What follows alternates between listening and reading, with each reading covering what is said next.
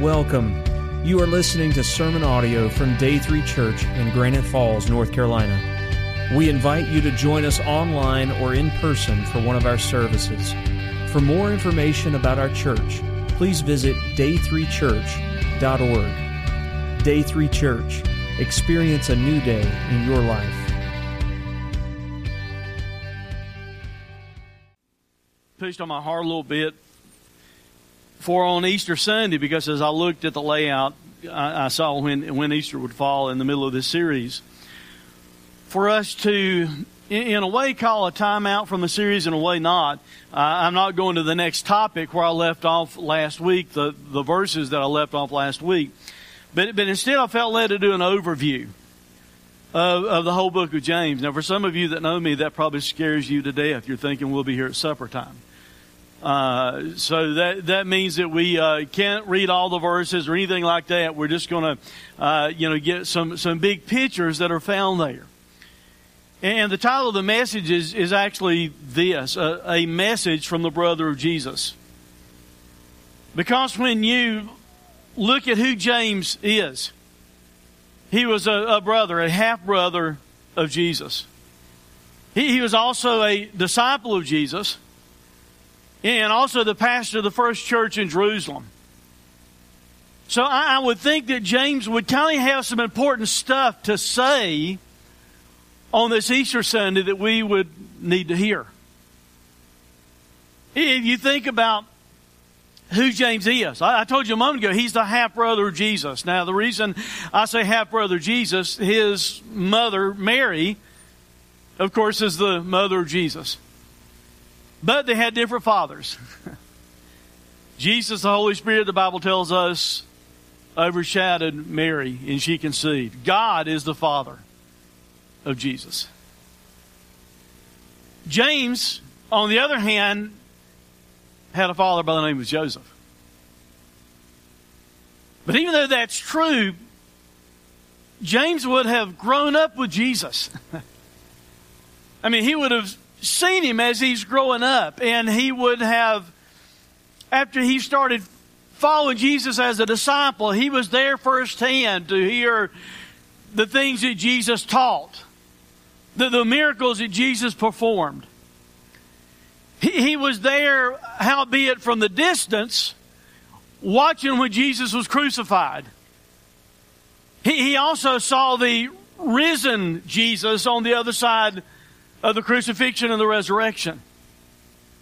So I'm just thinking that he's got some important stuff. He's got a message that we ought to have the desire to hear, that he wanted to share about his half-brother Jesus. And I really think that's what he's doing through this whole epistle. When we think about what Jesus did for us, that Jesus once and for all, forever, paid the price for our sins. That Jesus was nailed on that cross, and the blood that he shed was the payment for my sin and for yours.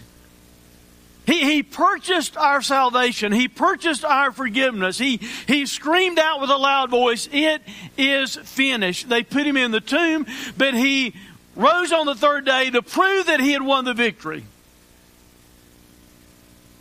So in light of all those things, I think James, his half-brother, would have some things to say to us on Easter, don't you? I want us to give 5 big messages today. 5 big thoughts from James about his brother Jesus. He told us that he's a servant of God and the Lord Jesus Christ. And he's writing to the 12 tribes, the Jewish believers that have been dispersed out. He doesn't call himself the brother of Jesus. He calls himself a servant.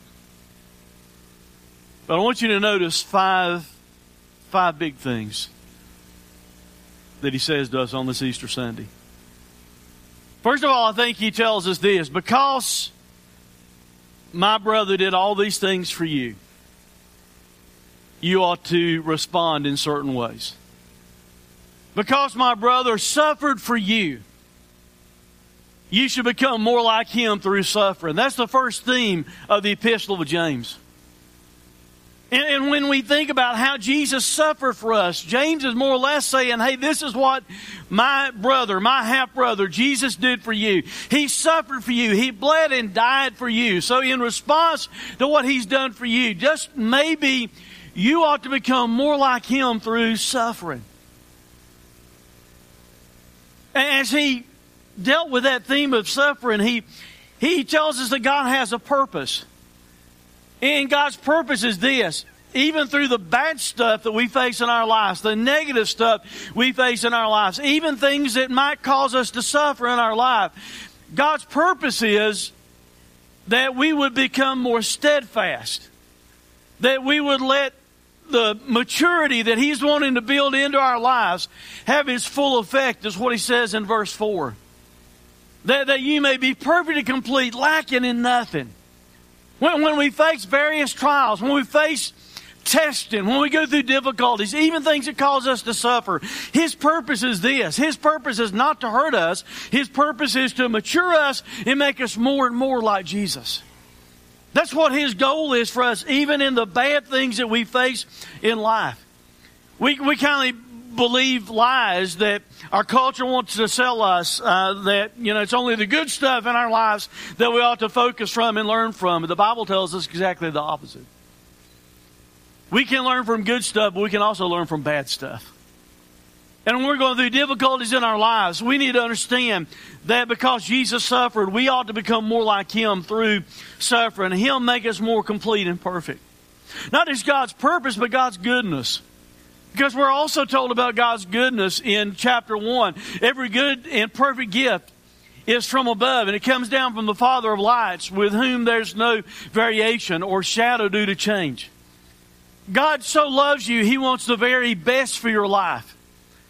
He loves you just like you are, but He loves you too much to leave you just like you are. He wants you to become more and more like Jesus. And even the bad stuff that might come into your life, God has a good intent for it. Every good and perfect gift comes from Him. And when James wrote that years ago, it's still true today, because James says there's not even a shadow that He would turn. God doesn't even cast a shadow like He's changed His mind or changed His purpose for your life. Not just God's purpose and God's goodness, but we can also look in the first part of this epistle and find out about God's Word. God's Word. And he uses some language here in the Greek that kind of talks about a conception taking place and a birth taking place when you look at it in the Greek. Instead of His own will, of God's own will, in other words, of His grace, not anything that you deserve or earn, but of His own will, He brought us forth. He birthed us. A conception takes place, and He births us forth into His family by the word of truth, so we can become a sample of what His creatures will eventually fully become and be like. God used His Word to birth us into His family, but He also gives us this Bible for our guidebook. You go and buy something, you get an owner's manual, and a lot of times we throw the owner's manual aside, don't we?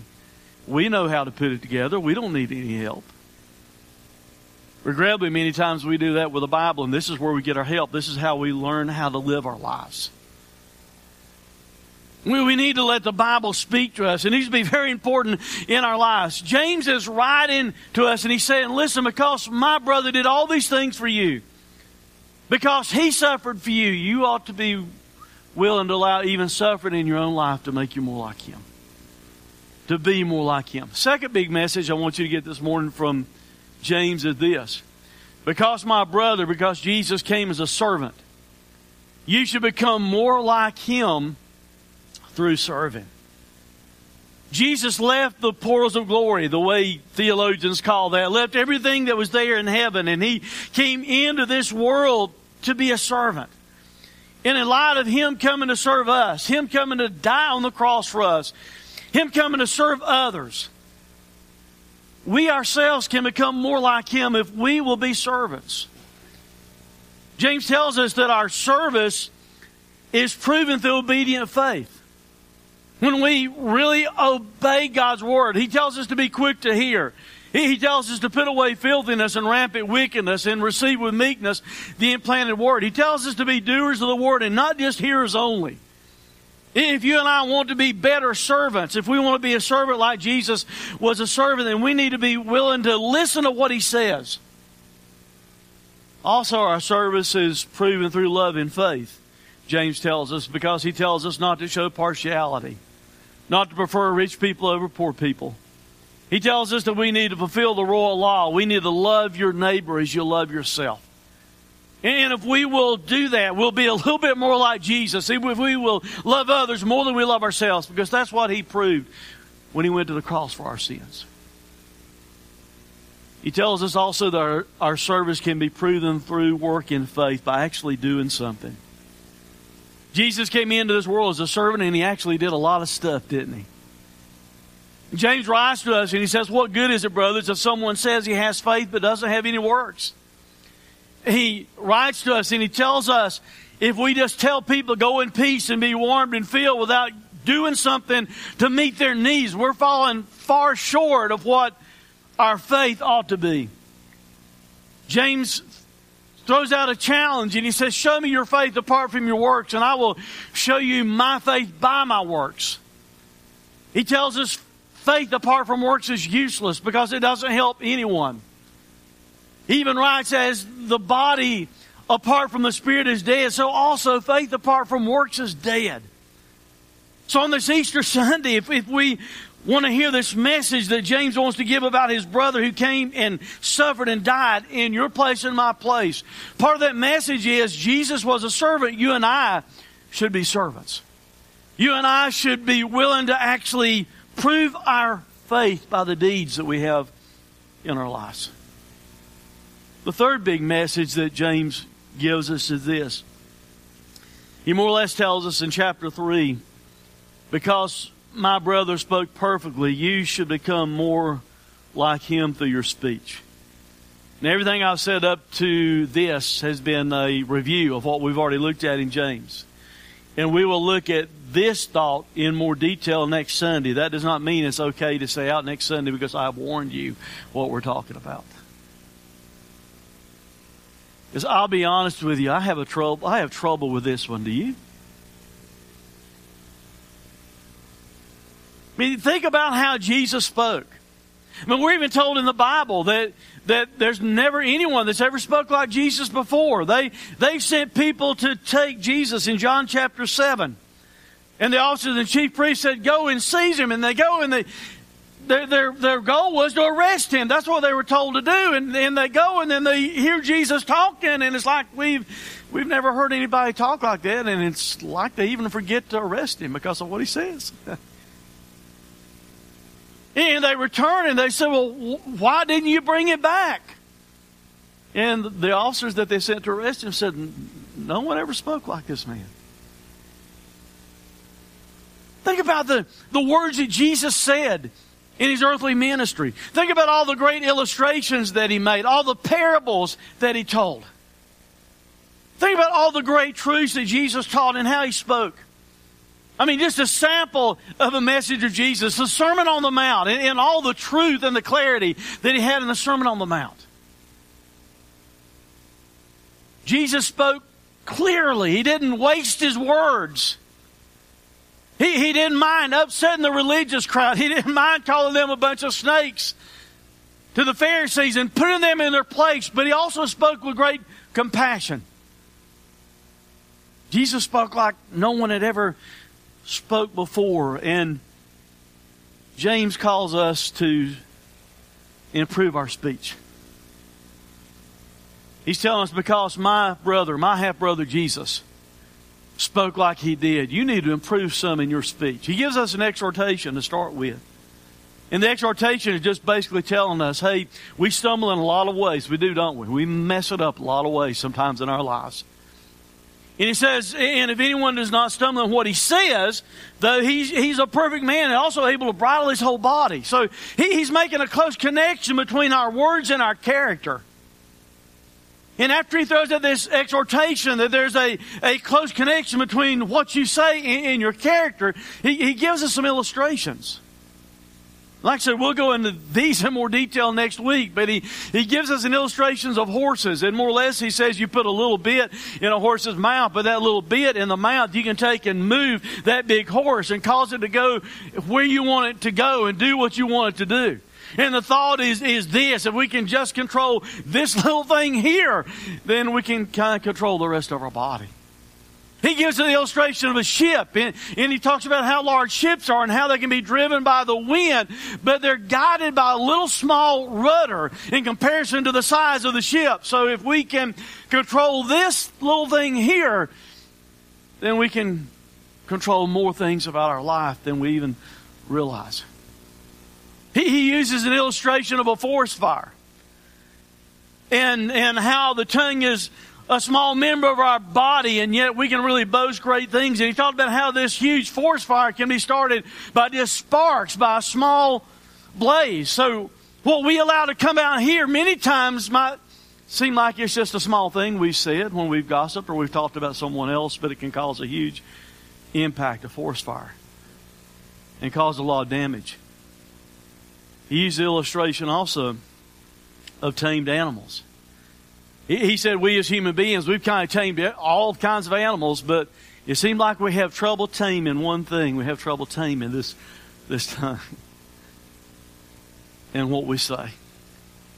It says from the same mouth comes blessings and cursing. My brothers, these things ought not to be so. And he gives us another illustration of water. He says, does a spring pour forth from the same opening both fresh and salt water? And of course, the answer is no. And then later on, the second part of verse 12, he said, neither can a salt pond yield fresh water. And he gives a similar illustration with an olive tree or a grapevine. He says, can a fig tree, my brothers, bear olives, or a grapevine produce figs? And of course, the answer is no. And the point that he's making is this: if we are Christians, there's things that ought to come out of our mouths and things that should not come out of our mouths.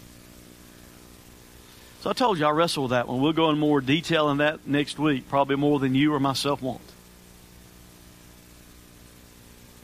But James is telling us because of what his brother, his half-brother Jesus did, there's some things that you and I ought to do. And because Jesus suffered, you and I ought to become more like Him through suffering. Because Jesus served, you and I ought to become more like Him through serving. Because Jesus spoke perfectly, we ought to become more like Jesus through the way that we speak. The application that he makes in verse 13 through 18 of how we use our speech impacts relationships. If we use our speech in the wrong way, we're going to cause jealousy and selfishness and boasting and spreading falsehoods and cause disorder and cause conflict. So the application is we need to control what we say. Jesus had power over his tongue, and if we're going to be like him, we need to control what we say and try and be more like Jesus, because when we don't, it hurts relationships. The fourth big message on this Easter Sunday that we want to get from the half-brother of James, as we do this overview of the whole book of James, is this. I think more or less James tells us in chapter 4, because my brother, because my half-brother, because Jesus lived a sinless life, you should become more like him through separation. Look at what he writes in these verses. Next slide, please. He tells us, first of all, there's a war that we need to fight. And as he writes, he tells us where the war is. First of all, it's the flesh. What causes quarrels and fights among you? Is it not that your passions are at war within you, and you desire and you do not have, so you murder? You covet and you cannot obtain, so you fight and quarrel. You do not have because you do not ask, and you ask and you do not receive because you ask wrongly to spend it on your own passions. In other words, we're all the time asking what we want so we can use it for ourselves. A battle that we have as Christians that we need to war and fight against is our flesh, and also the world. Because he says, you adulterous people, do you not know that friendship with the world is enmity with God? Therefore, whoever wishes to be a friend of the world makes himself an enemy of God. Or do you suppose it is to no purpose, as the Scripture says, he yearns jealously over the Spirit that he has made to dwell in us? If you and I are out being more friends with the world than we're being friends with Jesus, he said it's like we're committing adultery against God. So we need a war against the world. We also have a war to fight against the devil. And it says, but he, God, gives us more grace. Therefore it says, God opposes the proud, but he gives grace to the humble. Submit yourselves therefore to God. Resist the devil and he'll flee from you. In light of how Jesus lived his life, the sinless life of Jesus, you and I, as those that say we're his followers, we need to live a more separated life. We need to live more like him instead of living more like the world. He also gives us some warnings, not just a war that we need to fight, but he gives us some warnings we need to heed as we think about Jesus living sinless and how you and I need to live more like him. He gives us a warning against pride. Draw near to God and he'll draw near to you. Cleanse your hands, you sinners, and purify your hearts, you double-minded. Be wretched and mourn and weep. Let your laughter be turned into mourning and your joy to gloom. Humble yourselves before the Lord and he will exalt you. Instead of walking around filled up with pride, we need to see ourselves before God and compare ourselves to Jesus. And that ought to cause us to have humility in our lives. He also gives us a warning against criticism. Don't go around speaking evil against one another, brothers, for the one who speaks evil against a brother or judges his brother speaks evil against the law and judges the law. But if you judge the law, are you not a doer of the law but a judge? There is only one lawgiver and judge. And by the way, the implication is this: you're not it.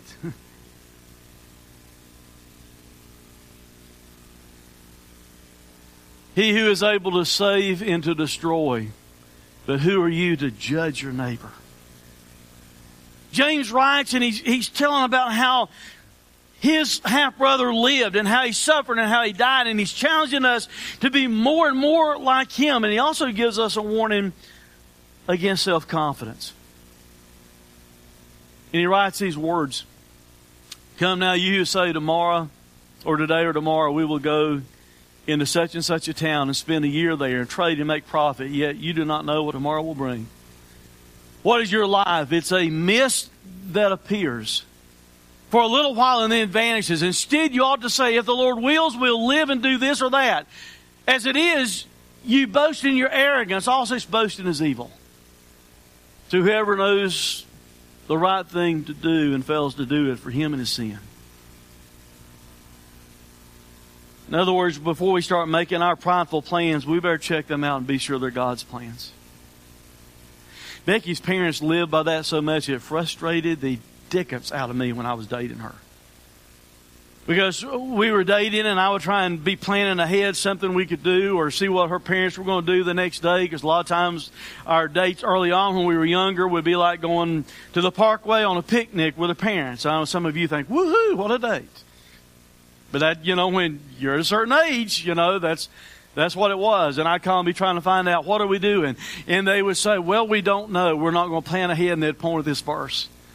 That would frustrate me to death. I'm thinking that doesn't tell you not to plan at all. It just tells you to be sure that you're not making your own plans, that your plans need to be God's plans. And don't be so self-confident in yourself that you think you can pull off things in your life yourself. All we're trying to do on this Easter Sunday is hear some messages from the half-brother of Jesus. James writes to begin with, and he tells us, because my brother suffered for you, then you need to understand the suffering that you face in your life is not to hurt you, but is to make you more like Jesus. Because my brother came and he served you. That means if you're going to be more like Jesus, you yourself, you need to be a servant. He challenges us and he tells us, if you want to be more like my brother Jesus, then what you need to do is control your tongue and what you say and the way you speak. And if you want to be more like Jesus, he challenges us that we need to live a more separated life. And then I think he closes with one last big thought. He tells us, because of my brother's second coming, you should be ready. James writes, and he's He's challenging us, letting us know that Jesus is coming back, that the judge is at the door, that He will return.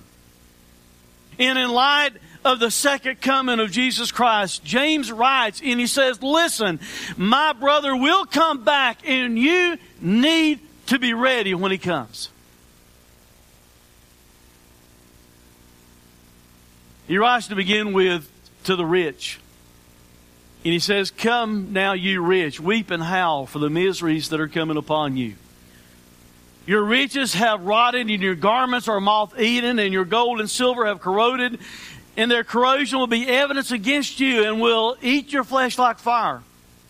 You laid up treasure in the last days. Behold, the wages of the laborers who mowed your fields, which you kept back by fraud, are crying against you.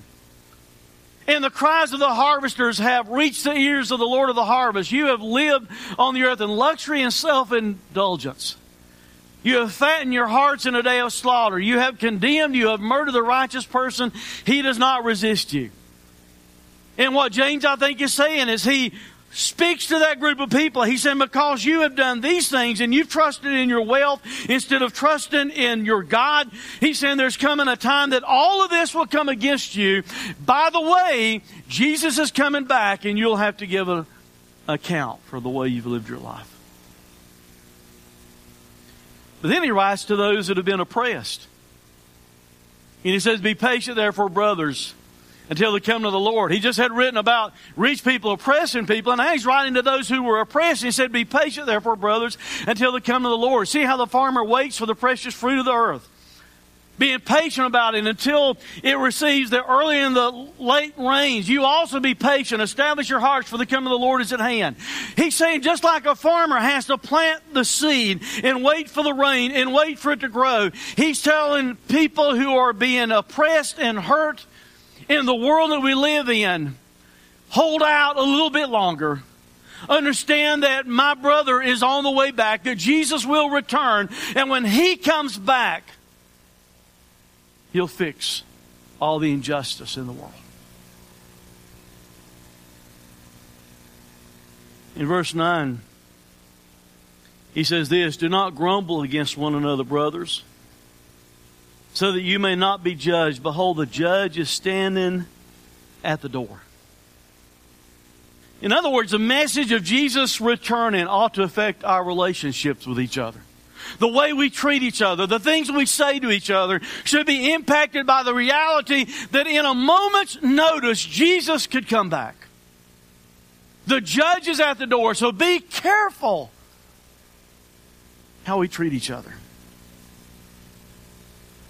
And then he tells us in verse 19 and 20 of that chapter, my brothers, if anyone among you wanders from the truth and someone brings him back, let him know that whoever brings back a sinner from his wandering will save his soul from death and will cover a multitude of sins.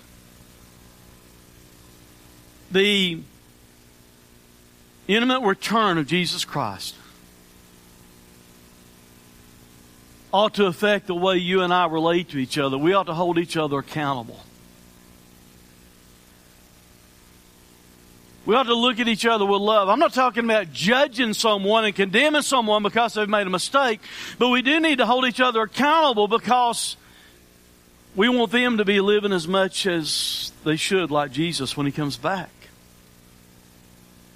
We want to be living as much like Jesus as we can when He comes back. Our going to heaven is not based upon our performance, but our rewards sure are. And the way that we honor Him and the way that we are glorifying Him or the lack thereof in our lives has to do with the things that we've talked about today. If you face suffering in a way that you think, I don't like it, I'm mad that God is letting me suffer, I'm upset at people that are making me suffer, instead of understanding that God wants to use that suffering to make you more like Jesus, then you've missed the point. If you think Jesus saved you just so you can live your own life, instead of living the life that He has for you, being the servant that He was, then you've missed the point. If you think it's okay to go through life and you're supposed to be a Christian fountain, but you're spouting out this salt water all the time, you missed the point.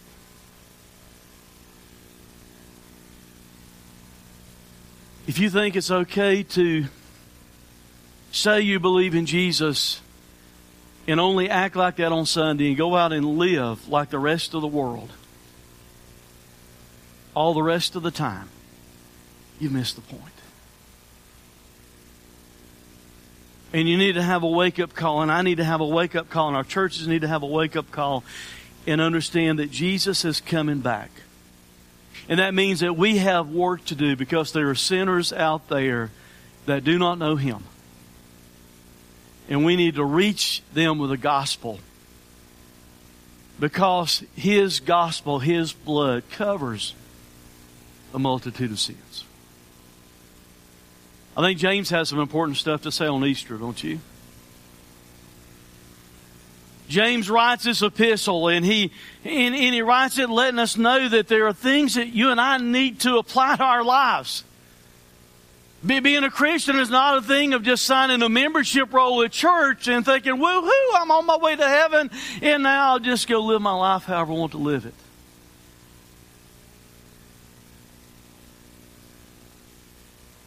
You and I living the Christian life means that when we suffer, instead of getting bitter about it, we understand that God has a purpose for it, to make us more like Jesus.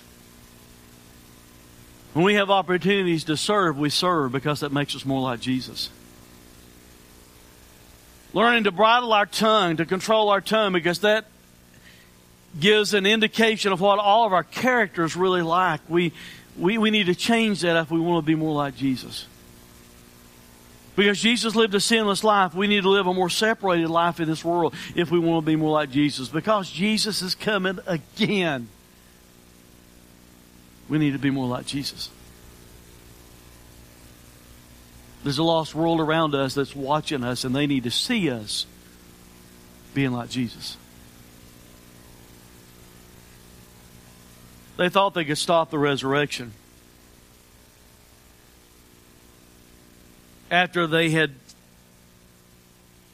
thinking they had orchestrated it, God had it planned all along, but after they thought they had pulled off having Jesus executed on a cross, not realizing that it was always God's plan, but after they thought they'd pull that off, they're saying He claimed that He would take His life back up again. And to be sure that some of His followers do not come and steal His body and make it look like He really rose from the dead, we need to do something about that. So they did. They put Him in the tomb. They put a seal on it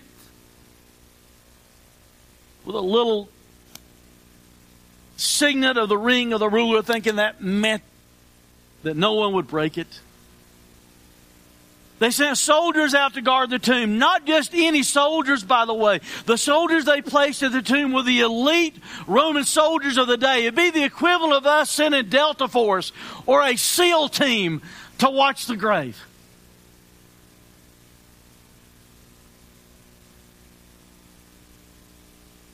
But then Jesus took His life back up. And the stone was rolled away not to let Him out, because He can walk through buildings and show up wherever He wants to show up. The stone was rolled away to let the disciples in to figure out He was gone. But the earthquake came, and those men, these strong soldiers, felt like dead men. And Jesus took His life back up. My point today is this: they could not stop the resurrection. You cannot stop the second coming. No one can. He's coming back. I suggest you be ready. Let's pray.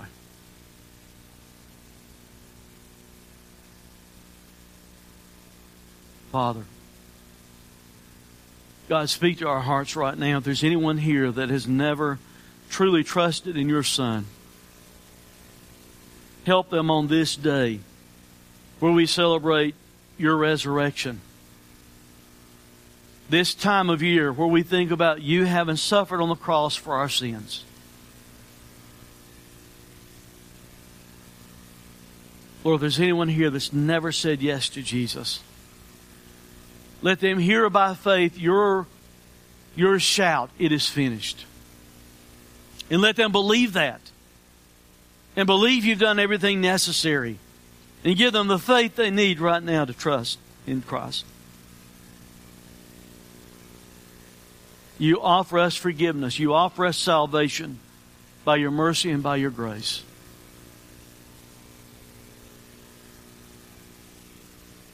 And Father, help those of us that have already believed, that already have trusted. Help us to become more like your Son. Help us to answer the call of James. To be more like you. Whether it be in our suffering, our service, our speech, our separation from the world, or just being ready for your second coming. But Father, help us to be more like Jesus. And we invite you, we ask you to search our hearts on this Easter Sunday and show us things that are keeping us from being more like Jesus. And help us to drop those things and walk away from them. And walk toward you. And be more like you. It's in Christ's name we pray. Amen. Please stand if God speaks to your heart during the invitation. I'll be here. Darrell will be here at this side also. Was able to come down and be with us this morning. So Darrell will be up here at the front. If you need either one of us, we're here. But we invite you to come and pray, respond however God leads you to.